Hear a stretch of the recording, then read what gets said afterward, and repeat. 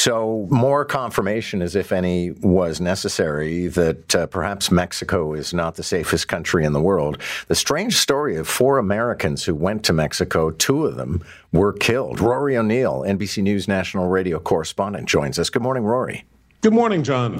Okay, now, first of all, what was the purpose of their visit? I think they were looking for plastic surgery?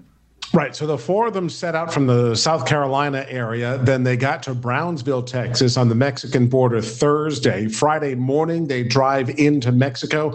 One of them was supposed to be getting a cosmetic procedure, a tummy tuck, we think, when they were attacked about 2 hours after crossing the border. Now, the Mexican authorities believe the Americans were mistaken for somebody else, perhaps drug smugglers, human traffickers.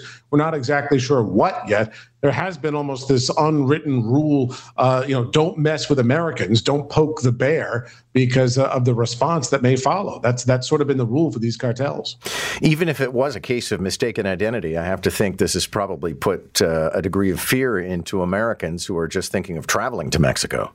And this is spring break time, right? Thousands of college kids are there right now. Cruise ships are arriving each day at some of these ports. So tens of thousands of Americans are in Mexico, probably more this week than at any time of the year.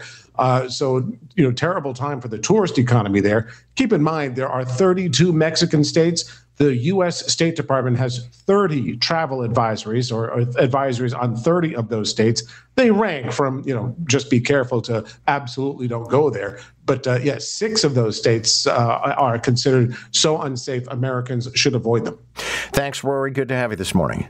Thanks, John.